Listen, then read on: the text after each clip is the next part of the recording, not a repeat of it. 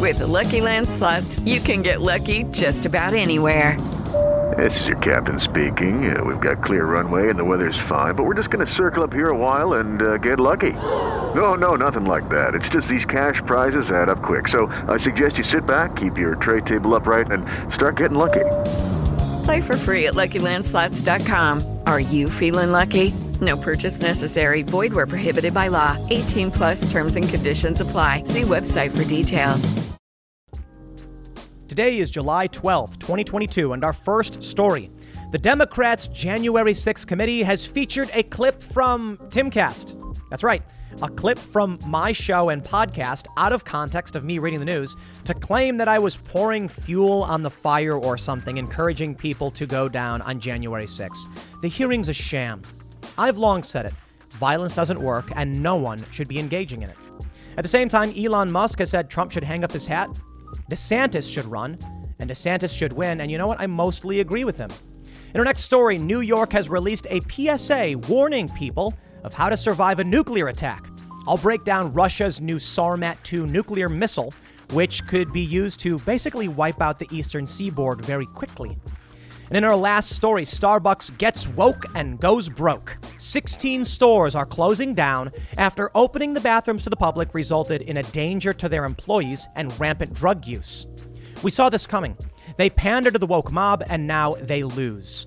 If you like the show, give us a good review, leave us 5 stars, and share the show with your friends. Now, let's get into that first story.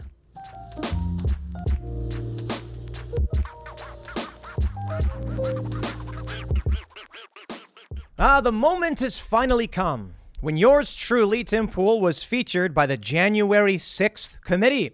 I was wondering if I was ever going to be famous enough to make their silly little sham hearing. The January 6th committee, mind you, is a non-adversarial hearing where people just lie, make things up, and apparently it's treated as fact. Let me give you the lowdown, my friends. I get a text message and they're like, I couldn't help but notice that, you were on the January 6th hearing. And I was like, wow, what did the Democrats trying to stop Trump from running in 2024, what did they say about me? And apparently nothing.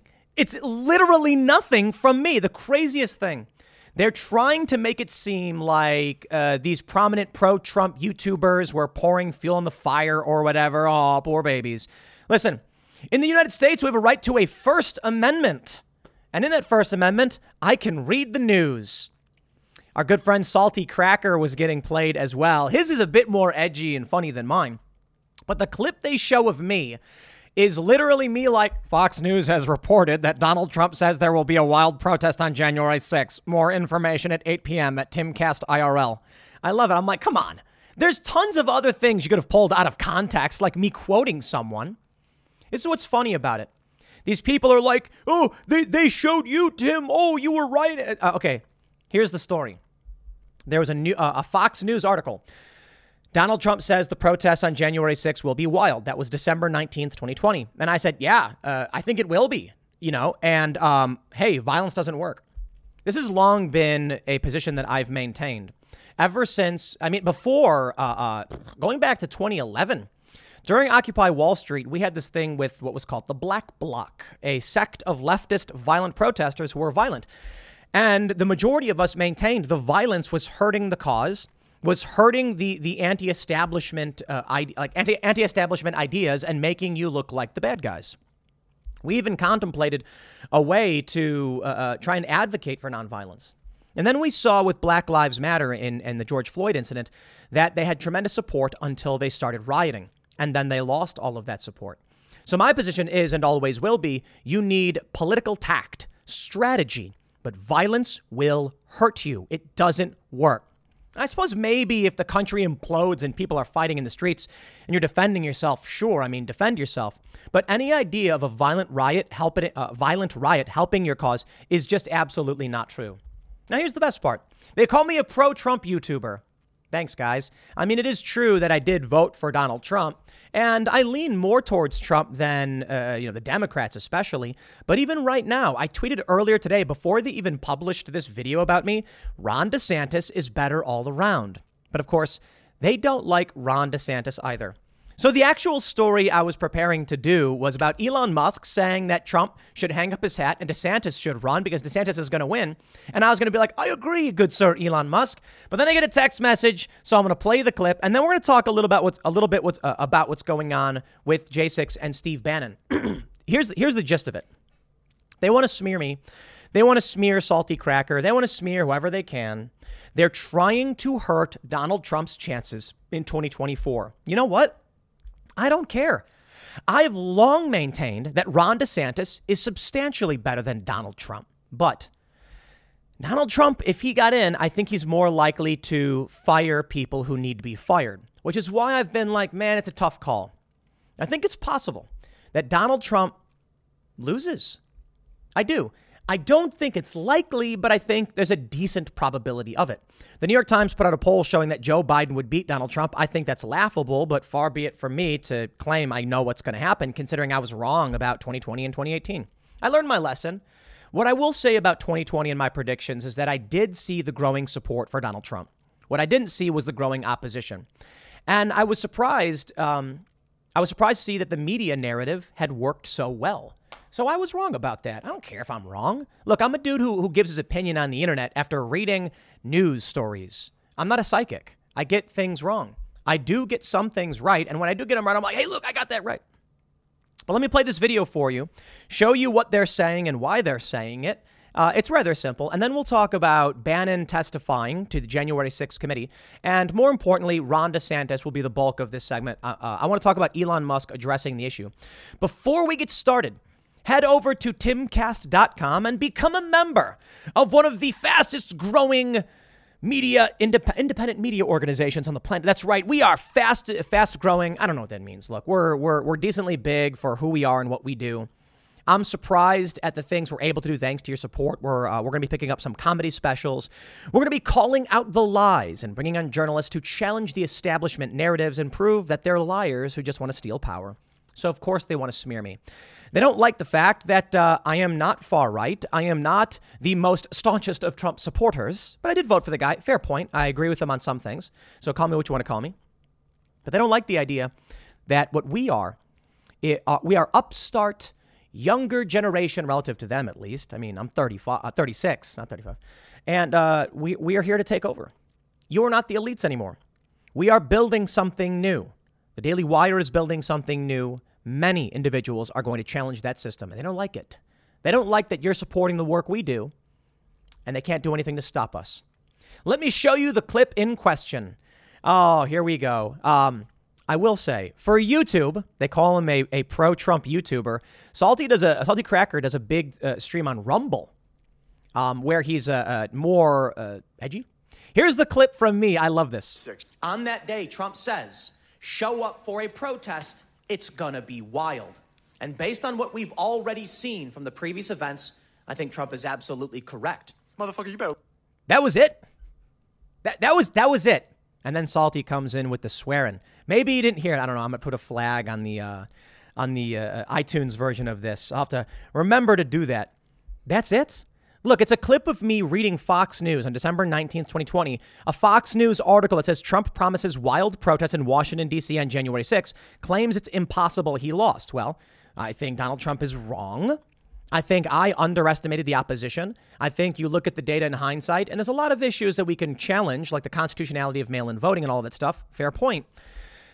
But this is me reading Fox News. Is that what the January 6th takes as some kind of evidence of me doing anything to promote what Donald Trump was saying? I'll tell you this. On Timcast IRL and on all of my channels, I said I was intending to go down on January 6th to see what was going on because people were planning on doing shows and things like that. And I said, okay, we can set up like a podcasting thing in a hotel. It's the president, because he was the president at the time, and then interview people who are down there. Donald Trump had a big rally and said that they were going to go peacefully march to the Capitol. And then bad stuff happened. There was a riot. People were injured. Some people died at the Capitol, not police. Cops shot a lady. And it was bad. What did I say the night before? I said not only the night before, but several nights before. I said I was planning on going unless I think that people actually might get violent. So, yeah, when there's a video of me saying it's probably going to get wild and I'm saying I won't go down there if people want to riot, I am not there at any of these events to support what I believe is a failing tactic.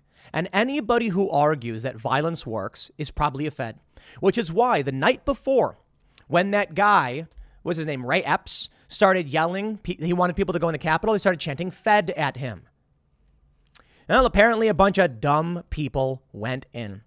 Now, to be fair, a lot of these people who went in the building on January 6th were let in. That's a fact. A man was actually acquitted of all charges because there's a video of him being motioned in by the police.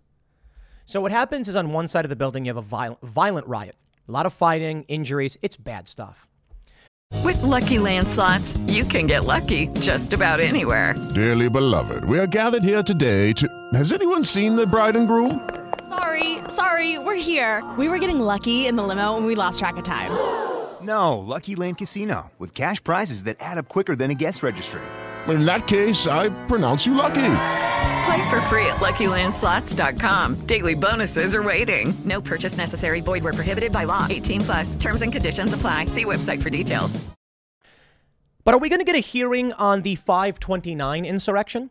When far left extremists tore down the barricades in front of the White House, set fire to a guard post and to the church in front of the building, trying to breach the White House, forcing the president of the United States into the emergency bunker. No hearing there, right? So by all means, please tell everyone in the world my name. Give me the chance to call out the hypocrisy and the lies. 1. Violence doesn't work. And to be honest, even some nonviolent civil disobedience doesn't work. We saw that video of people blocking the highway and that guy who was on parole gets arrested. Yeah, that was a failure. You want to win hearts and minds. You want to win the confidence of the people. Attacking people doesn't do that for you. It's a mistake and it's wrong. And as I've long maintained, the people who rioted should be arrested and should be charged. Some of these people have tried claiming, I was let in. And then the judge is like, there's a video of you climbing over barricades and swinging things at people. Okay, well, those people should get charged. What we see now, the January 6th committee doing what leftist grifters love to do. Take my words out of context to try and smear me. But for what? Well, you see, here's the funny thing. Timcast, we get around like 50 to 60 million views every month as a network. During 2020, at this time, we were getting around 120 million. It was massive. That's a problem. They banned Milo Yiannopoulos. They banned Laura Loomer. They banned Donald Trump. They didn't like people who were propping up Donald Trump and fervently supporting him. Well, I am no fervent supporter of Donald Trump. I voted for him. He has some good policies, and he's better than Joe Biden. But I'm not a fan of his character, and I say that all the time. But now you've got post-liberal, moderate individuals. What do? They're lending a voice to people like Marjorie Taylor Greene. Yeah, well, too bad. If it's true, it's true, and I'll interview anybody. We had Enrique Tarrio on the show. Oh, no, he's being charged with seditious conspiracy. Look, we're a media and news company. We interview people. Larry King used to interview a ton of crazy people, too. It's nonsense. We have a First Amendment right. Unless, of course, you think we don't. Then you're a fascist, as it were. Well, right now, we're hearing that Steve Bannon is going to be testifying to the January 6th panel. This will be interesting. And I think it's all part of the plan. Steve Bannon did not testify to the closed-door hearings, and I think it was the right move, in my personal opinion, which I'm allowed to have. And the reason is, he may get in trouble for contempt of Congress, because they take these interviews out of context. Oh, the best thing they could apparently muster of me is me reading Fox News, I guess. Sure. They say that I was, fueling the flame or something like that, even though I outright said if it gets violent, I won't go anywhere near it. And I repeatedly said people should not go if there's going to be violence. Well, too bad. Too bad. They want to smear everybody. It's not going to work. They're losing. They're losing, and the polls show it. This stuff is nonsense, and nobody cares. What do they care about? They care about gas prices. So I see these memes, and people are like, I care about the January 6th hearings. And I'm like, Sure. Do they really care about the January 6th hearings? No. Regular people care about the gas pumps. So now we've got tweets coming out. I just got one sent from the newsroom. They're playing clips from people, including Tim Pool and Alex Jones, hyping up the January 6th rally and calling for supporters to descend upon Washington for a red wedding. I never said red wedding. Or, I don't know, that doesn't sound like anything I would say. It's funny how the Trump supporters can call me a bunch of slurs and say I'm a pathetic milquetoast fence sitter. And then the January 6th committee can just come out and be like, he's a pro-Trumper who's pouring gas on the flames. Yeah. Okay. Well, here's where we're currently at with the state of politics. From the Washington Times, Elon Musk blasts Trump criticism. Says it's time for ex-president to hang up his hat. Oh, heavens. You know, I want to stress this point. This is the original segment that I was going to do. Donald Trump called Elon Musk a BS artist at an Alaskan rally. Elon Musk responded by saying that Donald Trump should hang up his hat and Ron DeSantis should run because it's a victory that's a given. I think it's funny because I actually agree with that. And while I'm getting ready to do a segment, I've got all the clips pulled up and everything. We've got Predict It here showing Ron DeSantis on the rise, but Donald Trump still beating him. I've talked about the polls before, that they would come out and be like, look at this pro-Trump YouTuber. YouTuber? Heavens, January 6th committee. I'm a podcaster and the CEO of an, let's just say a large media company. We'll put it at that.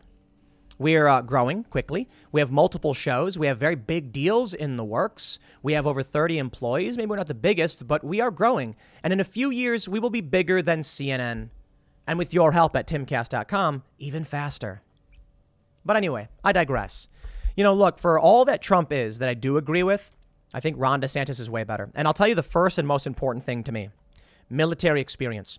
Ron DeSantis was in the Navy. He was a JAG officer, I believe it's called. I'm not super familiar with military stuff, but so he knows legal, he knows law, and he was in the Navy. And I think that's extremely, extremely important for a commander-in-chief.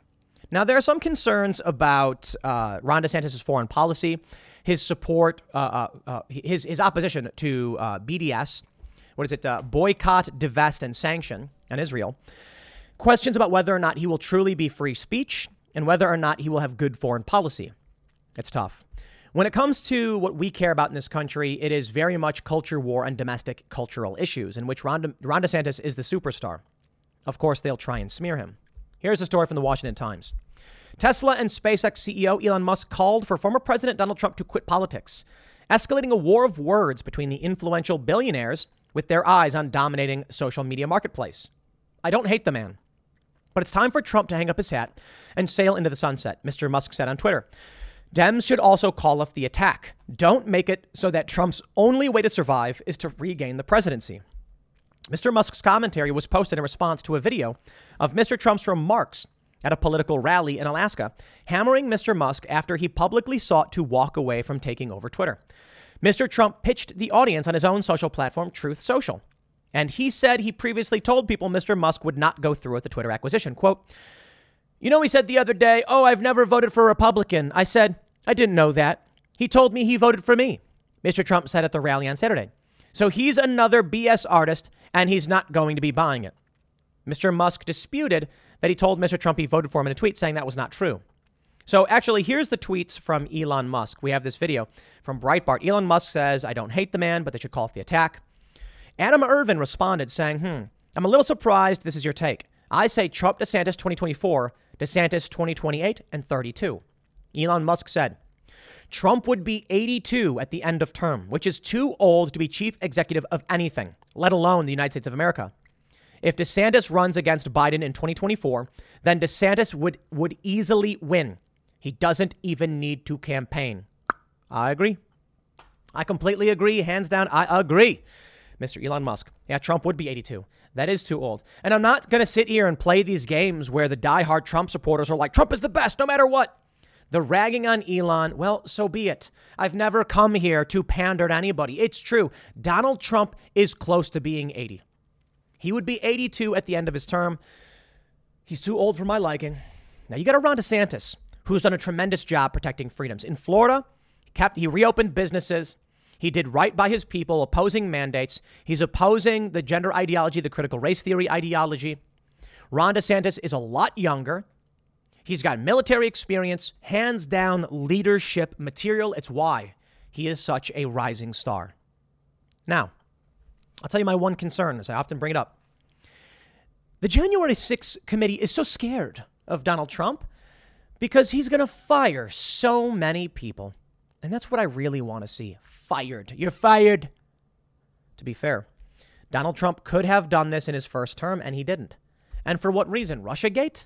Well, look how that turned out for him, not firing these people. He should have just done it. I suppose the fear was that if he started firing people, then they'd be like, see, look, he's dismantling the government. He's a bad guy or whatever. I don't think Ron DeSantis will go in and will clean house. I don't think so. And we really need it. We need term limits for the administrative state. If you are appointed to a position in the federal government, such as, working in any of these intelligence agencies, there should be a cap on how many years you can be in. It's fine, in my opinion, if there's an overlap between the head of the FBI and presidents. Like, you got a president in for 4 years, and you've got an FBI director who starts 2 years into the term, and then he works for 4 years into the 2 years of the next president's term, and that will dictate a ton of policy, domestic law enforcement, and then with the CIA, foreign policy stuff. It is a problem for the United States that we have a revolving executive branch and federal government. You get a president who comes in and says, we're going to go to this country and do this. And another president comes in and says, no, we're not. We're stopping that. Another president comes in. Hey, look, Vladimir Putin's got a major advantage in that he's basically a dictator. But the problem is we don't want to live under the boot of any kind of despotic authoritarian. So it's better we have the rotation, right? It does come with that problem, which is why the best thing we can do is probably create a similar rotation for the administrative state. You see, there is an advantage in having despotic authoritarians with a singular plan, but what happens when you live under them? As we've seen with Vladimir Putin, he will jail his opposition, and now, as we're seeing with the administrative state, they're willing to do the exact same thing. Yes, the administrative state effectively is our authoritarian dictatorship. We need to break that apart. Will Ron DeSantis do it? I don't know. So there's the challenge. With Donald Trump, it's like a guarantee. The dude's going to go in like a raging bull seeking revenge and just smack things around. But with Ron DeSantis, I think it's possible he gets in and says, I'm going to be tough and firm, but we're going to try and settle things down and work together. And then what do you get? Neocon, warmongering, garbage? I don't know, man. Which is why I'm skeptical a bit. Look, I didn't vote for Donald Trump the first time. I voted for him the second time because I saw him getting our troops out of the Middle East. I saw the Abraham Accords. I saw school choice. And I said, look, I'll take what I can get. Joe Biden's going to make everything worse. And he did. Gas prices, inflation, just everything all around worse. My fear with Ron DeSantis, he gets in and then we get more with Middle Eastern war. We get back on track with neocon expansionism, but it's just not the Democrats' brand. I don't know that that's a guarantee. I don't. And overall, DeSantis has proven himself to be a very effective leader. But I am concerned about foreign policy. And I really don't want to fall for this game where it's like you get some dude who talks all this good domestic policy, and then you're like, I'm going to vote for him. And then he gets in, and the first thing he does is blows up a bunch of kids. And then it's like, I voted for that man? That's why it's tough. It really, really is. You never know. I have a feeling what may happen is if Ron DeSantis is the nominee in 2024, I'll probably vote for him as it stands right now, and then come to regret it when the foreign policy goes south. But again, I don't know. Maybe DeSantis does right by the American people. Maybe it's very limited in terms of foreign policy. It's not like a withdrawal, but not an expansion. I have no idea. We'll see what he says. Ron DeSantis will be in these debates. We'll see what he has to say, and we'll see how Donald Trump handles it. Donald Trump debating a Ron DeSantis is going to be brutal because Ron DeSantis, too good. What's Trump going to say? How's he going to insult Ron DeSantis? Now, Trump's got a lot to say. He does. And he was able to roast the other Republican nominees in 2015, 2016. And you know what? Rightly so. These people were pathetic. They were neocons. They didn't know what they were doing. Jeb was awful. And Donald Trump was able to go in and say all these sweet nothings. Talked about bringing jobs back, talked about all this good stuff that people wanted to hear, and then ragged on these Republican candidates for being trash. Yeah, insulting their families or calling women fat pigs or whatever. I mean, there's a lot of bad things that I don't like about Donald Trump. What's he going to say for Ron DeSantis? He's going to say he doesn't have the experience. He's a good guy. I know you all like him, but Ron, you are wrong. Wrong. Listen, You've got to get in, blah, blah, blah. And we'll see. We'll see. I don't know if Trump can out-debate Ron DeSantis. And when Ron DeSantis comes in and says, Mr. President Donald Trump, with all due respect, you are right. We got to bring our jobs back. The TPP was a disaster. We got to get our factories up and running. We got to stop the outsourcing of jobs. We've got to secure our borders. I have done that. And Florida's economy is booming because of it. People of this country, what I have done for Florida in terms of economic growth, I will bring to all of you if you vote for me. Mark my words. And that right there, I mean, he's going to say, look, Donald, I know that you didn't start the pandemic, that you weren't responsible for it, but under your presidency, people suffered. And in Florida at the same time, we did right by our residents and citizens. And that's what we're going to do for the rest of the country moving forward. There's a big trick. There's a tricky thing here. Trump being so popular. Ron DeSantis can't come out and attack Donald Trump. He's too popular and they like him. Trump can't do the same to DeSantis, so it'll be really fascinating. Take a look at this from the New York Times. Half of GOP voters ready to leave Trump behind, poll finds. Far from consolidating his support, the former president appears weakened in his party, especially with younger and college-educated Republicans. Governor Ron DeSantis of Florida is the most popular alternative. You know it. No joke. Over at PredictIt, we can see that 42% of people say it's going to be Trump. 35 are saying it's going to be DeSantis. Now, it's not really percent. The way it works is you buy shares of whether or not you think something will be true, and it goes up to the dollar. So 35 cents for DeSantis to 42 for Trump, meaning if Trump wins, for every share you have, you get like 42 cents or whatever if he wins. But by the time he wins, if you're right, you get like $1. So the idea is like if you buy Larry Hogan, which is a really bad idea, and then you buy like 103 cents. Well, now you've got, 100 times $1. You get $100 for your, 3 cent, whatever you ended up putting in for it, right? Substantially less money. Hello, it is Ryan, and I was on a flight the other day playing one of my favorite social spin slot games on ChumbaCasino.com. I looked over at the person sitting next to me, and you know what they were doing? They were also playing Chumba Casino. Coincidence? I think not. Everybody's loving having fun with it. Chumba Casino is home to hundreds of casino-style games that you can play for free anytime, anywhere, even at 30,000 feet. So sign up now at ChumbaCasino.com to claim your free welcome bonus. That's ChumbaCasino.com and live the Chumba life. No purchase necessary. VGW. Void where prohibited by law. See terms and conditions. 18+. Anyway, I digress. Over at the New York Times, whether we actually take this polling seriously, because I'm not saying you can just trust singular polls, they say, by focusing on political payback inside of his party instead of tending to wounds opened by his alarming attempts to cling to power, Mr. Trump appears to have only deepened fault lines among Republicans during his year-long revenge tour. A clear majority of primary voters under 35, 64%, as well as 65% of those with a college degree, a leading indicator of political preferences inside the donor class, told pollsters they would vote against Trump in a presidential primary. Mr. Trump's conduct on January 6 appears to have contributed to the decline in his standing, including among a small but important segment of Republicans who could form the base of his opposition in a potential primary contest. While 75% of primary voters said Mr. Trump was just exercising his right to contest the election, nearly 1 in 5 said he went so far that he threatened American democracy. Oh, calm down. It was bad. It was bad. And it's getting bad. But I think Trump mostly did nothing. Look, telling people to come protest is nothing. Saying it's going to be wild is nothing. The January 6th committee is full of it. But I got to be honest. I am I'm right in the middle right now between DeSantis and Trump. I got to be completely honest. I know, such a Tim Pool answer. Come on, Tim, take a side. Is it Trump or DeSantis? I will say this immediately and outright. Ron DeSantis would be a better leader than Donald Trump. Sticks, Hex, and Hammer, I think he's fantastic, disagrees with me. He tweeted in response, nope. And then he quote tweeted me and says that he disagrees. I respect it 100%. I know a lot of people would prefer to see Donald Trump. I don't see it. And that may be because I don't come from the right. I am a disaffected liberal, as it were. Ron DeSantis, he stands for policy positions that I don't completely agree with. I'm worried about the BDS stuff because I think people have a right to free speech, but there are some nuance issues there. So it's always nuanced, isn't it? I'm not pro-life. I oppose abortion. I think it's bad and wrong. But there is a challenge here with the Roe v. Wade stuff about what the government's rights are versus what individual rights are, which leads me to say I think abortion in every case is wrong. The intentional termination of a baby's life. There are some circumstances where I think, well, so it depends on your definition. I'll put it this way. The CDC says ending the life of a baby, terminating a pregnancy in a way that does not result in a live birth.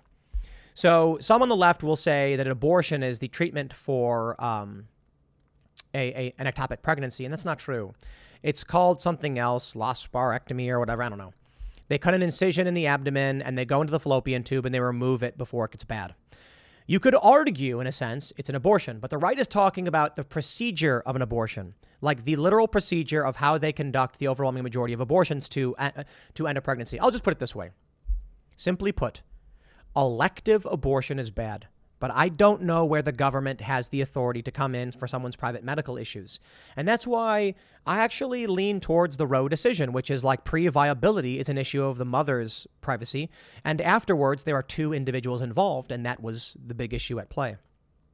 So I don't fall in the staunch conservative right-wing space. I fall in the Joe Biden is a disaster. He's destroying the economy. Facts are real. I read news sources across the board, and I know what's true and what's not for the most part, and the left is in a cult.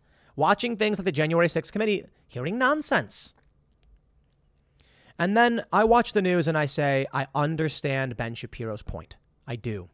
I sat down with over at the Blaze with Glenn Beck, and we talked about pro-life versus choice, and I was like, man, I don't know where the government can intervene in these issues. I think elective abortion is wrong, meaning women use it as contraception, but it's just like, man, it's tough. It's tough moral position. I don't know what the right answer is. I'm not going to pretend. I try to quantify morality, and maybe you can't. I try to figure out the logic of how you be fair, and it's like, man, there are two lives involved here. I don't know how you do it. I really don't. I want to believe in liberty and individual choices. The baby has rights, in my opinion, but man, it is just difficult. A woman getting raped, and this is my point. Not to go on the abortion stuff over and over again. My point is the politics. I'd prefer not to vote for Republicans, but there's no Democrats who believe in individual liberties, who would oppose the war, who would call out the racism of the left, who would call out the insane gender ideology. So for me, my faction, we're politically homeless. The best bet we have is vote for some Republicans on domestic issues, but then what? Regret the foreign policy issues? It's tough, man. I don't know the answers. But the media is even gearing up to smear Ron DeSantis anyway. New York Mag's Jonathan Chait doubles down on comparing DeSantis to Trump. Authoritarian to the bone. Oh, you know what, man? Shut up. There's no right answer, is there?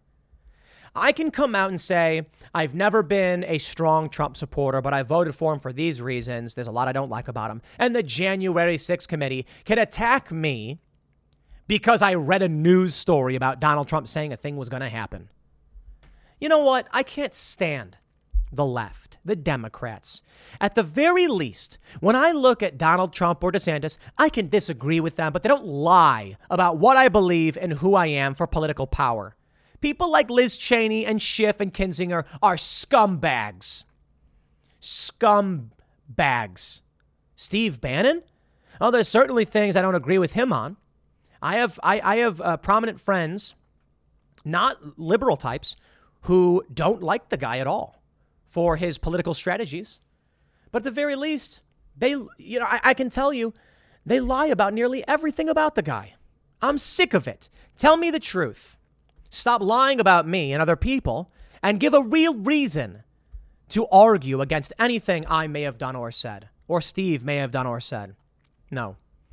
The left is in a cult, exemplified by the fact that you can take any prominent journalist, put them in the ground.news bias blind spotter, and see all they consume is leftist media.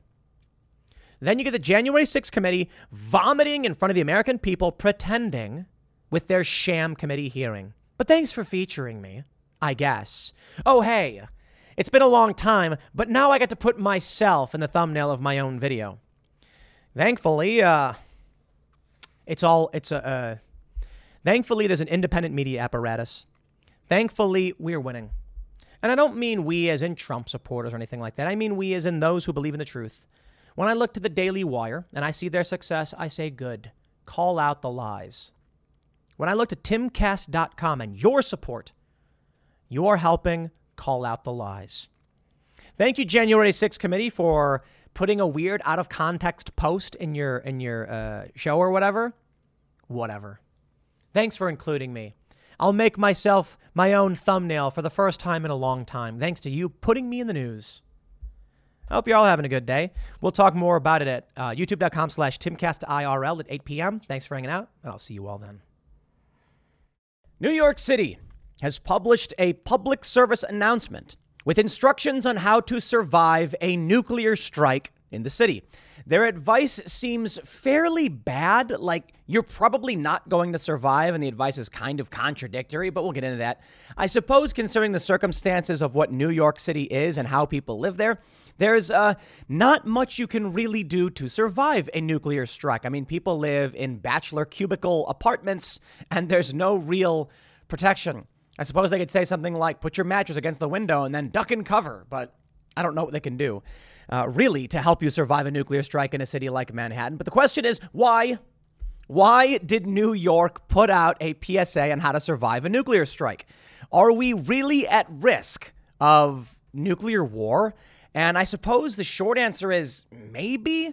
No one really believes that nuclear war will happen, but with Russia advancing in Ukraine and NATO being all like, yo, we don't care, Ukraine is ours, or whatever, the chances that there's a strike on the U.S., well, it's greater than 0%, I suppose. Now, look, we all have our normalcy bias. We all have our optimism bias. We don't want to believe that anything like this could happen because it's never happened. And people seem to believe that mutually assured destruction will stop Russia dead in its tracks. Except now we have Russia announcing the deployment of the Sarmat-2 intercontinental ballistic missile, or MIRV, multiple independently targetable re-entry vehicle with a maximum payload of around 50 megatons, which would just very much wipe out the eastern seaboard with a single ICBM. So let's break this down and talk about, should we actually fear this? Now, look, I know there's a lot of fear mongering. I can't tell you what will happen. I can only tell you what's being reported in the news and how I feel about it, and it's going to be up to you. The Daily Mail reports New York City releases PSA for a nuclear attack after Russian state media boasted Putin could wipe out the U.S. East Coast. Video says keep radioactive dust away from you. All right. So the video is actually kind of funny. It's very absurd, and their advice makes very little sense. I mean, I get it. But let me show you this from Yahoo News. From just this morning, director of Roscosmos, Rogozin posts picture of Sarmat nuclear missile. Again, says it will be serially produced. Oh, I'd like to show you the breakdown of nuclear weapons. I ought to be honest with you. I'm not super worried about the apocalypse or the nuclear war expansion or anything like that. I think the PSA is stupid and probably a bit fear-mongery, but I love talking about nuclear weapons. I did a segment for Discovery years and years ago where we talked about the true power of nuclear weapons, and it's just fascinating stuff, and I'll tell you why. The only experience or context people have for nuclear weapons, it typically comes from World War II. And people are like, little boy and fat man. These are the bombs we dropped on Hiroshima and Nagasaki. And they're like, look how powerful those bombs are. Those bombs ain't nothing. Ain't nothing. I'll say it again, ain't nothing. The bombs we dropped were called gravity bombs. That means we have a plane and we drop it and it goes kaboom. The yield on those was like 15 kilotons or 20 kilotons, I think, between the two of them. Kiloton. Okay, well, multiply that by about 1,000 and you get a megaton, 1,000. And now you take a look at these MIRVs and the Sarmat-2 with 50 megaton capabilities. I will show you a map to break down the power. On average, the weapons we have today are around 1,000 to 1,025 times more powerful. 1,000 times more powerful. And probably more than that. We have this map, nuke map. I love showing it. I'll show you what'll happen if they drop a bomb on, say, New York City or Washington, D.C. And I'm sorry, this PSA is insane because even a bomb from the 1970s or 60s would vaporize Manhattan. It's crazy stuff, man. Now, I will say, a lot of people don't understand that some of the nuclear bombs people assume they're not as strong as people might think. Like if they used the bombs used in World War II, most of New York would be really fine, but Manhattan would still get crushed, at least from like the financial district or whatever. So here's the story. New York City has released a public service announcement for a nuclear attack weeks after Russian state media claimed Putin could wipe out the East Coast. In the new clip released Monday, the city's emergency management department tells New Yorkers, so there's been a nuclear attack. Don't ask me how or why. Just know that the big one has hit. Okay, so what do we do? The city spokesperson tells citizens, while the likelihood of a nuclear weapon incident occurring in New York City is very low, it is important New Yorkers know the steps to keep safe. I just want to point out, they don't really give you the steps to keep safe, to be honest. The 3 simple steps for New Yorkers to follow are get inside, and stay tuned. There is a reminder that staying in a car is not an option. Don't go outside until officials say it's safe. The PSA spokesperson continues, if you were outside after the blast, get clean immediately. Remove and bag all outer clothing to keep radioactive dust or ash away from your body. That is good advice. That is actually good, all right? People are encouraged to head to a basement if they have one. There is no mention of duck and cover in the video. They close the video by saying, all right, you've got this. What? In May 2020, Russian state media issued a chilling new nuclear threat to the U.S., boasting that Putin could wipe out the entire east and west coast with just 4 missiles. Not wrong. And this is just based on what we think we know. Why would Russia outright tell us what they could do? They would probably saber rattle. I mean, look, some people might be like, I have this powerful weapon. Don't come at me. But you'd also probably want to keep your more powerful capabilities a secret to prevent them from being, to block their usage, right? Russia coming out and saying we can do this, it tells the U.S. how to defend against it. And the U.S. probably can, but considering the dysfunctional behavior of the U.S. military as of right now, I'm not so sure. So here's some stills from the clip. It's really funny. They say, this woman's like, step 1, get inside, fast, get into a building and move away from windows. Then stay inside, shut doors and windows. Dave Landau last night pointed this out. He's like, wait, so they're saying to get away from the windows, but then go to the windows? That sounds like bad advice. It sounds like bad advice because it's contradictory. And yeah, here's my understanding. Okay, you definitely want to get inside. Somebody super chatted us a breakdown saying the basement actually isn't a good idea. This is where it gets interesting. They say where you want to be after the blast is mid-level because the radioactive dust is going to settle on the roof or start accumulating on the ground. So you want to be on the second floor of a third-story building, if you can, and you want to seal all the doors and windows. So tape them up, plastic all around them, put stuff at the bottom of the door because you don't want radioactive particles getting inside. Now, this I learned when I went to Fukushima for you Americans, and we wore these cloth suits, right? The reason is, what you're really concerned about is that on the ground is particles, that are radioactive particles. And when you walk, it gets kicked up into the air and gets all over you. You breathe that stuff in. What people are really concerned about is radioactive iodine. I think it's iodine 131. I could be wrong. Iodine 131.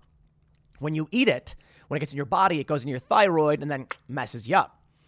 So maybe it wasn't smart for me to go to Fukushima. I went there with Luke Rudkowski, and maybe we'll end up regretting it when we're in our 40s or 50s. The idea is that the younger you are, that the greater risk you are, because the more the cells divide, if there's damage to the DNA, it can there could be an error, and then you can have thyroid cancer and other problems. So that's what they say to do in the event of a nuclear strike. People seem to think what you're concerned about is gamma wave radiation, and that's like... People think radiation is like the beams being emitted at you. What you're really concerned about, I mean, that is a problem if there's like a giant, elephant's foot like in Chernobyl. But what you're really, or the reactor in Fukushima, what you're really concerned about is alpha and beta particles. Small radioactive particles that are emitting these waves that get on you and start damaging you. So take off all your clothes, rinse off in the shower, bag the clothes, tie it up, clean everything, and stay safe. I will tell you this, though, my friends. If you are in New York City, and they do use a Sarmat nuclear bomb, sorry, That doesn't matter. You're dead. So it looks like, is the map not going to load here? Oh, come on. What are you doing? Why aren't you loading? Oh, well. Maybe I can go back to Washington, D.C. Let's try Washington, D.C. again. I think that was loaded. No? What? There we go. We'll show you Washington, D.C., and I'll explain to you why you're doomed. This is Nuke Map. For those that are listening, I'll explain. I have selected on Nuke Map, you can select the yield of a bomb. I have chosen the Tsar Bomba, the largest USSR bomb, 50 megatons. And if that bomb were to hit Washington, Annapolis is vaporized. Baltimore is mostly vaporized. Washington, D.C., Alexandria, Fairfax, Gainesville, La Plata, Indian Head, Triangle, Chesapeake Beach, Lothian, Bowie. It's just Germantown, Columbia, all gone. In fact, those who live up near Frederick, which is like 45 minutes away, you are just outside the real blast radius. But man, I don't know if the yield would be comparable in terms of effect. But this is the range that makes the most sense. Let's do this. Director of Roscosmos, Rogozin, posts picture of Sarmat nuclear missile, saying it will be serially produced. This is a story from this morning. So Sarmat, the world's most powerful nuclear missile with a global range, is preparing it for new tests and serial production. This after they threatened to that they could wipe out the eastern seaboard. All right. How deadly is Putin's nuclear Satan II missile from Live Science? Now, it was dubbed the Satan missile by NATO because we don't like the Russians. It's ominous, but experts say it hasn't changed existing threat levels. Okay, well, the context there is really important. They're going to mention it's got massive range, that the Sarmat 2 is capable of carrying up to 15 light nuclear warheads in an array known as a MIRV, multiple independently targetable re-entry vehicles. MIRVs are a missile type first made in the early 1960s and are designed to allow an intercontinental ballistic missile to send multiple warheads to different targets. Oh, yeah. Here's the most important part. Comparing silo-based rockets alone, the new Russian rocket looks formidable. It can launch a maximum payload with a yield of roughly 50 megatons of TNT, compared with the U.S. Minuteman III, which carries a maximum payload of 1.425 megatons. What, are you kidding me? Was it 30 to 35 times the power of our U.S. Minuteman III? No. That can't be right. They're going to say the U.S. has conducted 17 different hypersonic missile tests, 10 which have failed. Oof. The last, a test of Lockheed Martin developed hypersonic air-breathing weapon concept, flew sometime in mid-March 2022 and was a success. All right. I am not an expert on hypersonic missiles, nor for the most part nuclear weapons, but I can tell you a little bit. The concern with hypersonic weapons, they are not faster than ICBMs, intercontinental ballistic missiles. They fly lower, and they're hard to detect, and they can move and maneuver very, very quickly. With the Lucky Land Slots, you can get lucky just about anywhere. This is your captain speaking. We've got clear runway and the weather's fine, but we're just going to circle up here a while and get lucky. No, nothing like that. It's just these cash prizes add up quick. So I suggest you sit back, keep your tray table upright, and start getting lucky. Play for free at LuckyLandSlots.com. Are you feeling lucky? No purchase necessary. Void where prohibited by law. 18 plus terms and conditions apply. See website for details. So, I don't understand. Let me see if I can reload. I'll show you this. Here's Washington, D.C. Baltimore gets hit in you have the let's start with the beginning. The radiation radius right there in the middle. So if you're in D.C., central D.C. is just swimming in nuclear waste, and it's completely vaporized. The fireball radius extends outwards just south of Silver Spring and reaching into Alexandria. The heavy blast damage radius, it says at 20 psi overpressure, heavily built concrete buildings are severely damaged or demolished. Fatalities approach 100%. So that's the red right here, reaching near Alexandria. Then you get the gray circle, which engulfs Silver Spring College Park in Alexandria, heavy blast. This says most residential buildings collapse. Injuries are universal. Fatalities are widespread. Then we move into the light blast damage radius, which will hit Annapolis, Baltimore, Germantown, Leesburg. Man, Fairfax is gone. They say glass windows can be expected to break. causing injuries to the surrounding population who come from a window. And then you get the thermal radiation radius. Everyone's inside this. Third-degree burns extend throughout the layers of skin and are often painless because they destroy the pain nerves. Holy. They can cause severe scarring or disablement and can require amputation. 100% probability for third-degree burns at this yield. Annapolis, all of it, third-degree burns. Baltimore, third-degree burns. Urbana, wow. I want to see if we can get New York to load properly. There we go. We got New York here. New York is finally loaded. This is the point I want to make. When they say, get inside, duck and cover, now you can see the context. A 50 megaton bomb will lightly blast not only the entirety of Manhattan, but it'll reach Norwalk and Stamford. All of New York City is in the light blast damage, where glass windows will break and people are injured. But let me just put it this way. The moderate blast damage, which causes most residential buildings to collapse, fatalities being widespread, massive burns, and just people dying, that's the entirety of Manhattan. The entirety of Manhattan. In fact, the heavy blast damage radius, which vaporizes everything, yeah, that extends nearly up to Harlem. If you live in New York City and they launch a 50 megaton bomb, Sarmat 2, you're not doing anything. In fact, you probably won't even realize it happened because you won't exist in a matter of seconds. Now, if you're in like outer Queens, I mean, even Queens is getting hit by this, to be honest. But if you're in like Flushing or Garden City or Hempstead or Freeport or East Rockaway, Long Beach, which I think are part of New York City. I mean, the MTA goes out there. You're in the light blast damage radius. Your windows will shatter. Your nerves will be burned off. You have to be as far as Ilsip in Long Island to be outside of the blast radius. In New Jersey, Long Branch, New Brunswick, Newark, Patterson, it's all getting basically vaporized. Plainsboro, I mean, get inside, duck and cover. Okay, dude. I'm pretty sure if you're hit by a Sarmat, all right, but maybe Sarmat's unfair. Maybe what we'll really see is like the Titan II warhead, the highest yield ICBM the U.S. ever deployed at 9 megatons. All right. If that happens, most of you will just get third-degree burns and suffer for a very long time. Yeah. So when they come out and say all that, let me show you the RS-28 Sarmat. Amazing. It is a MIRV, a multiple independently targetable re-entry vehicle equipped with super heavy intercontinental ballistic. It is a MIRV-equipped ICBM. Is intended to replace the SS-18 Satan in Russia's arsenal. I believe it made its first test flight on the 20th of April, 2022. This is massively powerful stuff. Now, the RS-28 will be able to carry 10 tons of payload. That's 10 heavy or 15 light MIRVs, capable of 50 megatons. It will have fractional orbital bombardment capability. So first, let me show you this funny little image here of what a MIRV is. The MIRV. It fires up into the air, reaches outer space, and then the ward up top shatters, dropping a bunch of different payloads. You can see at step 6. And these can bombard multiple cities. Now, if the Sarmat 2 can carry 50 megatons, and there's 10 each, that means each could be like a 5 megaton burst.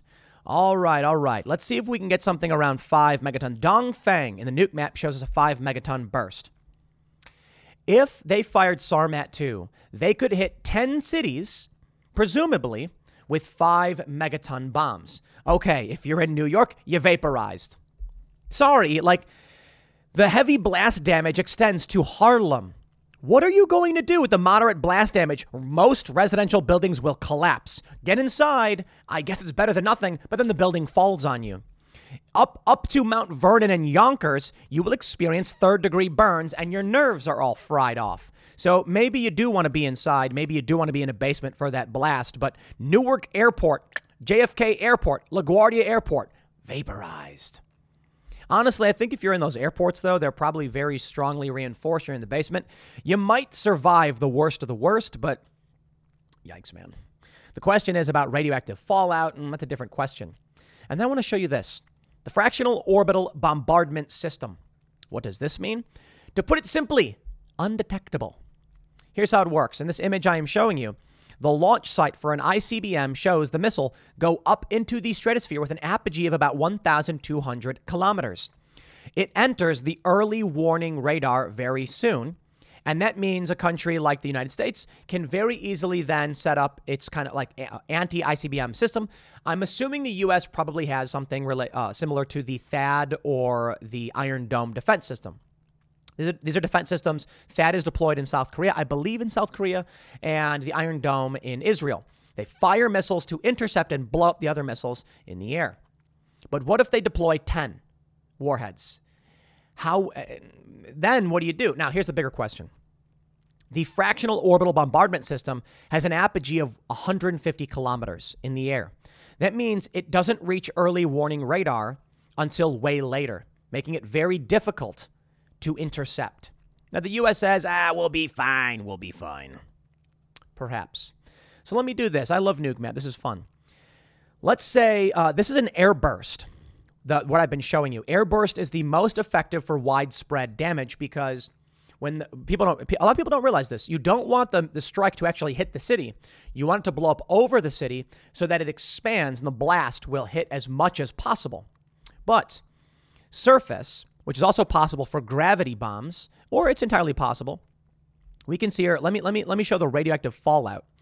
So this is what radioactive fallout looks like on a surface burst. Let's go to Washington, D.C., detonating a 5 megaton bomb with radioactive fallout.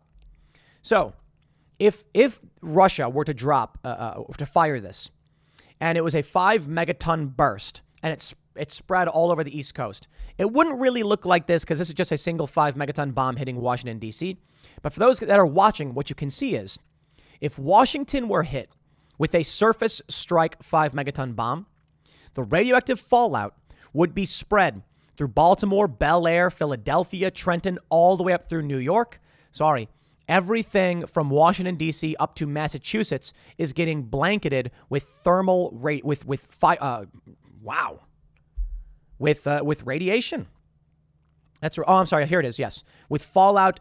So the radioactive spread, we can see 1,000 rads per hour through Baltimore, Bel Air. Philadelphia is in the 10 rads per hour, but surrounding it like Norristown and Westchester is 100 rads per hour. New York is going to be between 10 and 1 rads per hour. You will be blanketed with radioactive fallout. So, how's your morning going? I don't know what to expect, man. The only thing I can really say is where we are at Timcast, we're good. Even in the event that they drop 50 megatons straight on Washington, D.C., we're fine. Here's the real issue. Will they hit Washington, D.C. directly? Or will they go to Mount Weather or something? Because I don't know exactly how you find Mount Weather here on the map. I don't know exactly where it is, but I know it's like west of D.C. and there's Raven Rock and things like that. So then we're probably in trouble.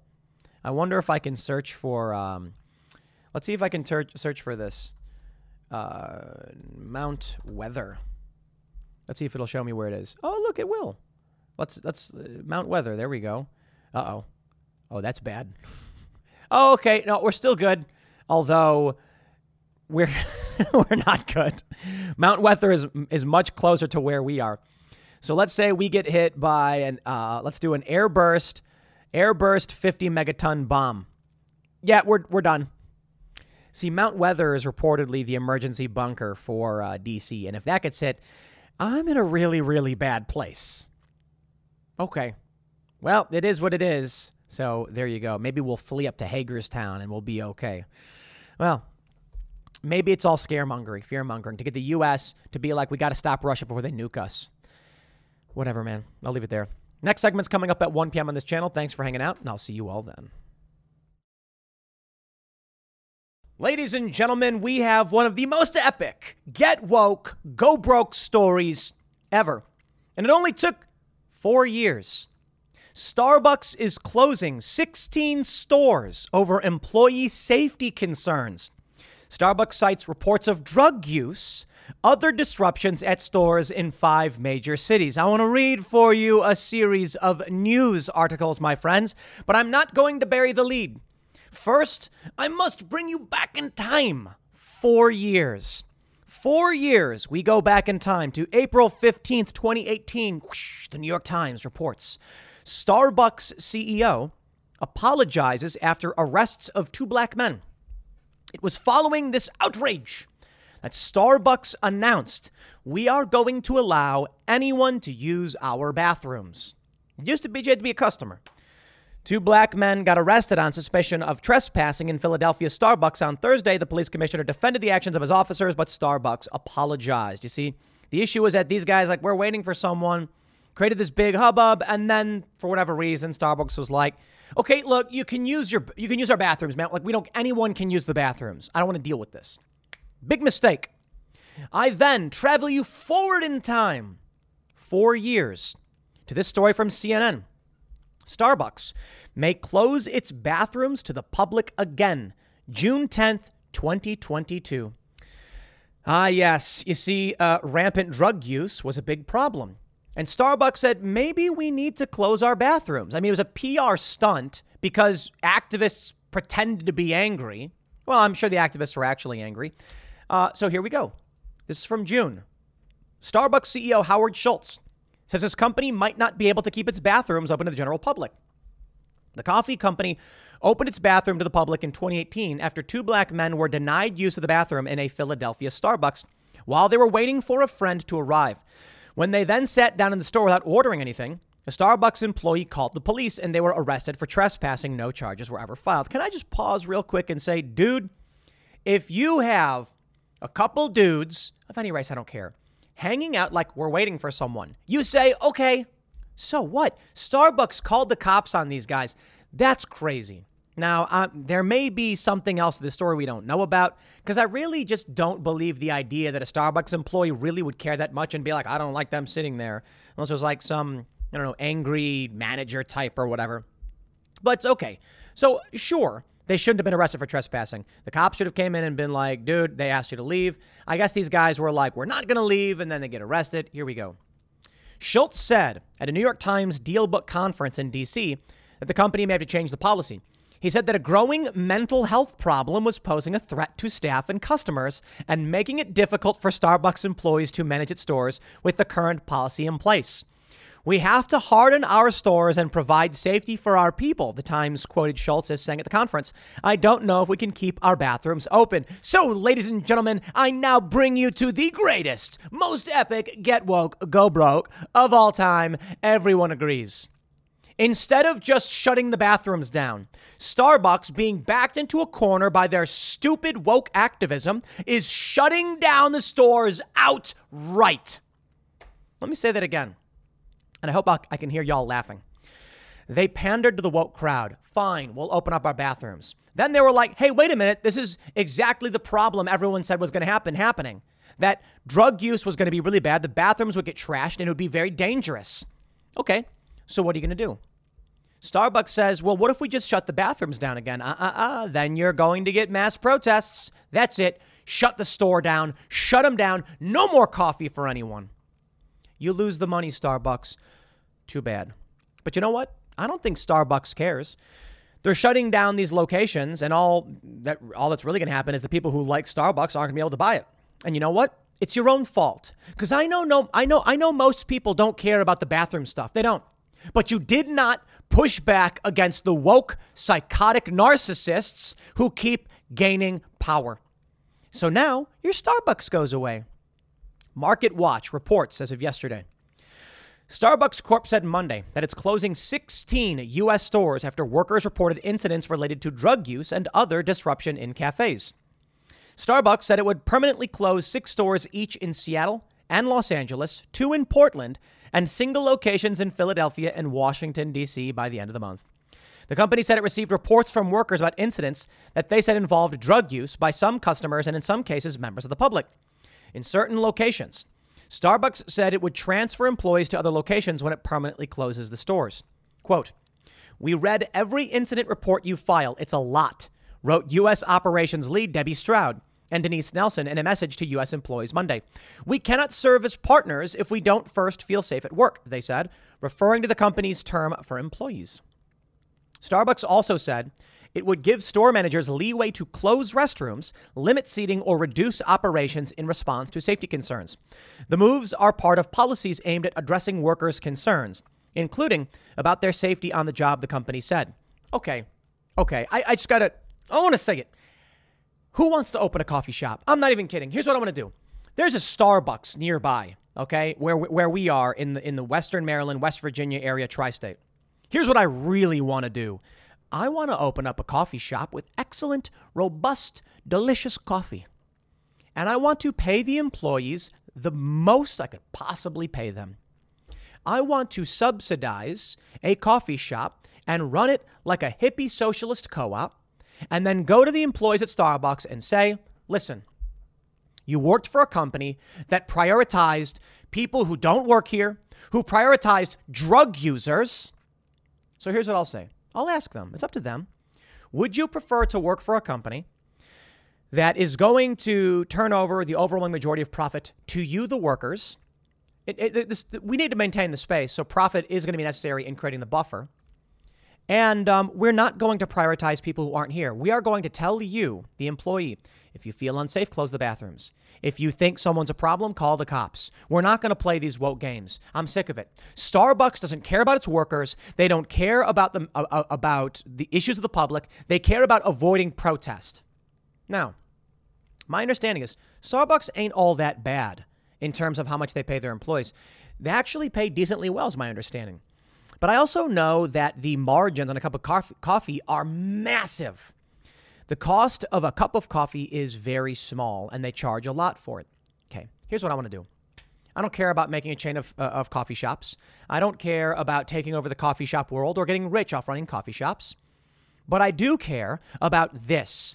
I care about Starbucks doing stupid things, and now these stores are shutting down. How about you protect the employees who work at your store? How about you do right by them? Oh, we're going to transfer them. Oh, please, transfer them. So if somebody works in downtown Philadelphia and you're like, we've got a suburban store, we've got a store 3 miles away, you think that's going to be feasible for these people? No. How about this? How about we open a coffee shop? Then I will hire someone to stand outside of Starbucks being like, quit your job here and come work for us. We're better. Now, there's the risk. Starbucks being a massive multinational corporation, yeah, they probably can afford to pay their employees more than we can. But I wonder if my willingness to see them face the repercussions of their action is just going to be more worth it, more valuable. I know Starbucks likes to subsidize stores. At least this is the rumor that I've heard. I could be wrong. They subsidize their locations because they make so much money across the board to compete against anyone who would oppose them. But I'm willing to turn a minimal profit. Here's my vision. We open a coffee shop. We get good quality stuff, maybe some Krigler coffee, maybe some coffee brand coffee.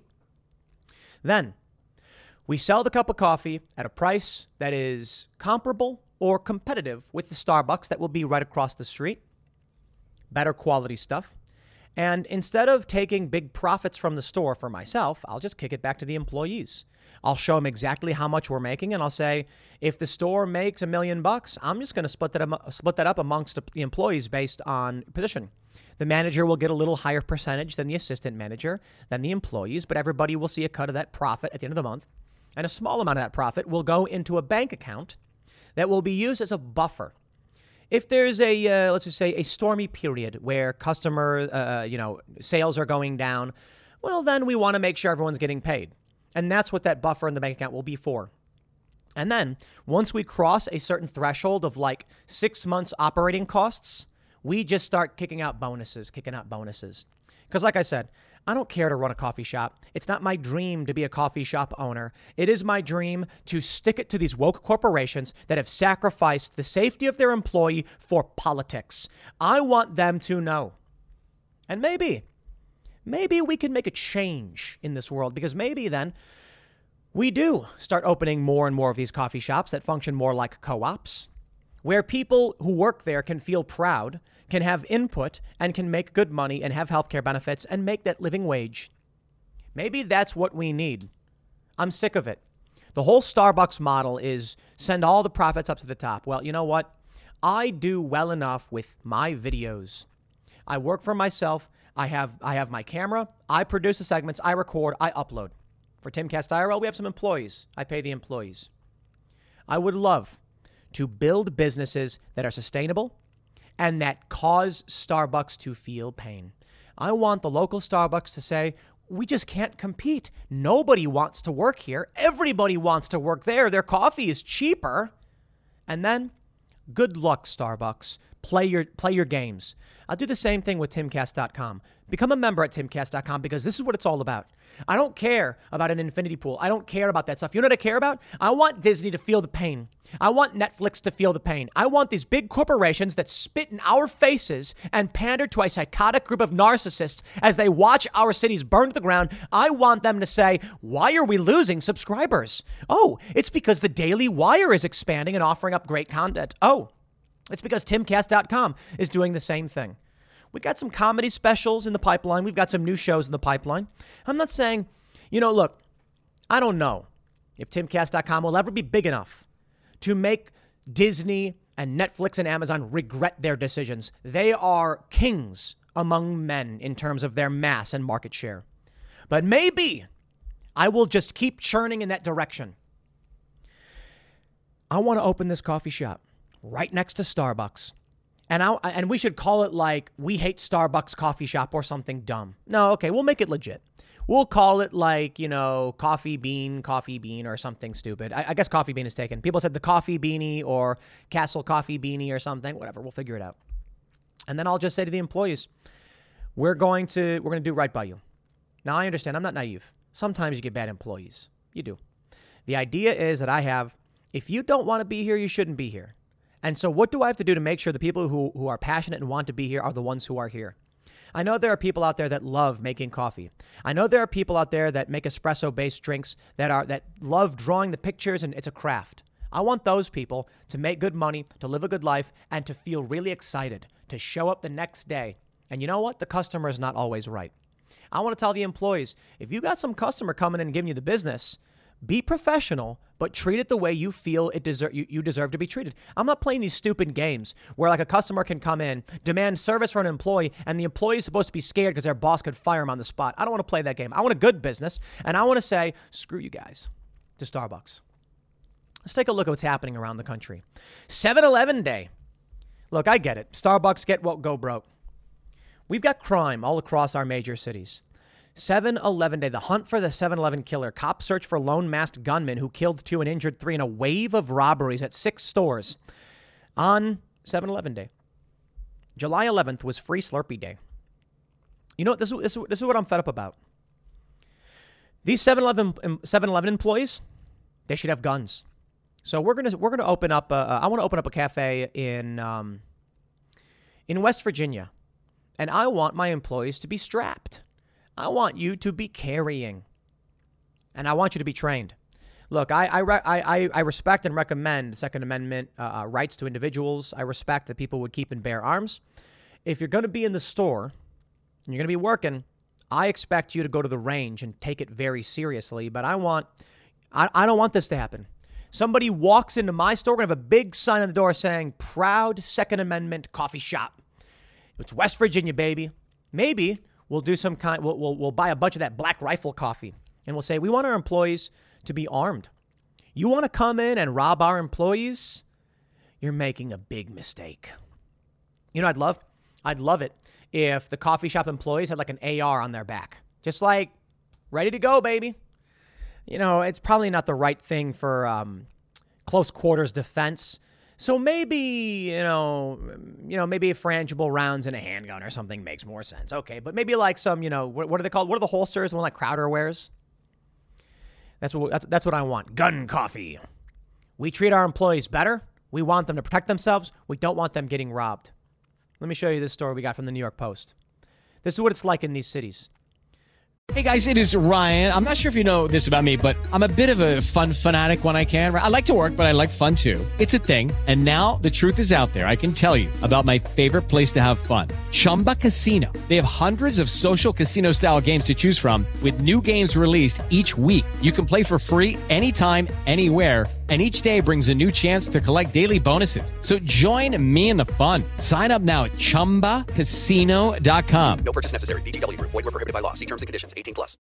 New York City bodega group pitches stand your ground law after fatal stabbing. In New York, they want stand your ground in New York. Good luck. Dude, I don't understand how people live this way.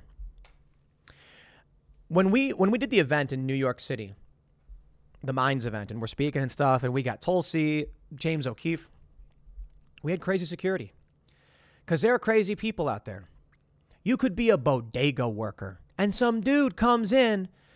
I guess the story was like some woman was mad that the cost of goods went up $1 or something, so she threatens the guy.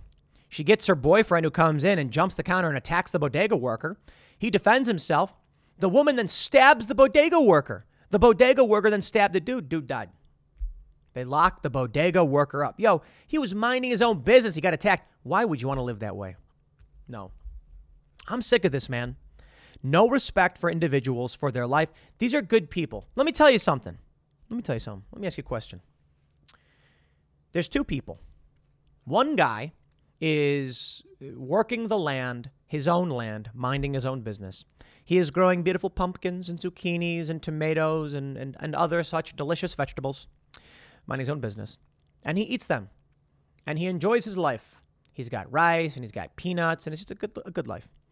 Then some dude shows up, walks up to him, murders him, and then eats all of his vegetables and his crops, destroying the farm and leaving. Who's the bad guy? Right, we all know who the bad guy is. It's not the farmer who was minding his own business and growing his own crops. He was hurting no one. In fact, cultivating the earth was probably good for everyone all around, with the bees and the birds and everybody coming, the little rabbits. He was probably doing right by the ecosystem. You see, I made the joke about vegans on Timcast IRL, saying like vegans are eating the plants and the plants are minding their own business. It's the animals destroying the plants you got to eat. But in this scenario, I want you to think about this. Who should we stop? We want people to mind their own business. So why is it that with Starbucks, when someone comes and victimizes, we punish the Starbucks? The company says, no, open your bathrooms, and then drugs become rampant and people get attacked. Then you get these people being attacked in their bodegas. 7-Elevens being robbed. Our society has become sick. It is punishing those who are minding their own business. Enough, man. Now, I don't know if I can open any bodegas, and I certainly don't want to be in New York City. But I can tell you this. I'd love to open that coffee shop in West Virginia right next to Starbucks. I'd love to offer better wages, better coffee, and I'd love for all the employees to be armed to the teeth. Everybody's just got holsters on. And they're like, don't come in here looking for trouble because you ain't coming out with nothing but it. You'll find trouble, but trouble for you. These corporations, they don't care. The customer is always right. Wrong. The customer is not always right. That's the stupidest thing I've ever heard. We're professionals, okay? If you come in and you say you would like coffee, I will make you a coffee. If you come in and yell at me and insult me, I'll say, you know what? You can leave. And I want a coffee shop where the employees are empowered to do so. And then I want the employees to look at the bottom line. And I'll say, that guy you kicked out who wanted to spend $20, was it worth it? It might be. You might say, look, our bottom line at the end of the month, we're doing all right. We're making money we want. We're making the money we need. We're living well. I think that guy was a bad guy. He shouldn't be here. He was a mean guy. Okay. I just can't stand that. I've worked these jobs where it's like someone comes in there yelling at you and you have to just sit there and take it. No way, dude. I don't like any of that stuff. When I was younger, I was much more of an anarchist. And now I'm fairly liberal because I do recognize you need some authority. But the idea that someone who's making your coffee is beneath you and just has to listen to you and take what you, sorry, I don't play that. I'm sick of Starbucks. I'm sick of these big corporations. I've never liked them. I'm sick of how they pander to the establishment political elites over the people who make the business work. No. Now, I don't know if look, a lot of people have hit me up saying they would help run the coffee shop. We'll figure it out. I still want to do it, and maybe I just need to hire the person who will. I think we're working in that direction. We're looking at setting up our own venue in West Virginia, and we're going to have a skate shop and a game shop in it. So that means like during the day, people can come in for skate gear and stuff and watch videos, hang out on the couch. And there's also going to be board games, Magic the Gathering, coffee and all that stuff. So I think we'll do it. I don't know if it will be next to the Starbucks or anything like that, but we'll put our money where our mouth is. The plan for the venue is we're likely going to subsidize the staff there, meaning if you work there, you'll probably get paid a salary more so than the business actually generates. But the way I see it is the venue is a means of, one, building culture, putting my money where my mouth is, and it's good marketing. We want to do Saturday morning family events. We want families to bring their kids to hang out, to watch good family-friendly educational kids shows and cartoons, to play games, to learn how to play things like Magic the Gathering, Yu-Gi-Oh, Pokemon, whatever card game they want to play, and board games and other things that'll help make them smart. Chess, for instance. We'll have skateboarding stuff. We'll probably have a skateboarding area. All in all, I want to make a fun place to hang out for families. And we may end up subsidizing it. But here's the mission, man. Timcast.com. Everything we're doing with this, when you become a member, the more people we get signed up, the more we do things like that. So it's not so much about, are we going to make a business that's profitable? Obviously, our shows have to make money. We're fortunate that y'all support Timcast enough to the point where members are helping keep this boat afloat. But I want to see more in this community. Timcast.com, the things that I'm building, it's not just about making money and looking at the bank account. That's not it at all. It's about having a positive impact and leaving behind something that's going to be great to make people's lives better. And I think we're going to do it. And part of it is calling out the get woke, go broke, making fun of Starbucks. So there it is, ladies and gentlemen. They can get woke, go broke. We'll do the opposite. I'm willing to bet that we can launch these projects like this venue with the intention of just paying employees living wages, making a great community space, and then all of a sudden, what's that? You make money doing it. I want to prove that when you get woke, you go broke. And when you do right by your community, you are well off. Let's make that happen. I'll leave it there. Next segment's coming up at 4 p.m. over at youtube.com/Timcast. Thanks for hanging out, and I'll see you all then.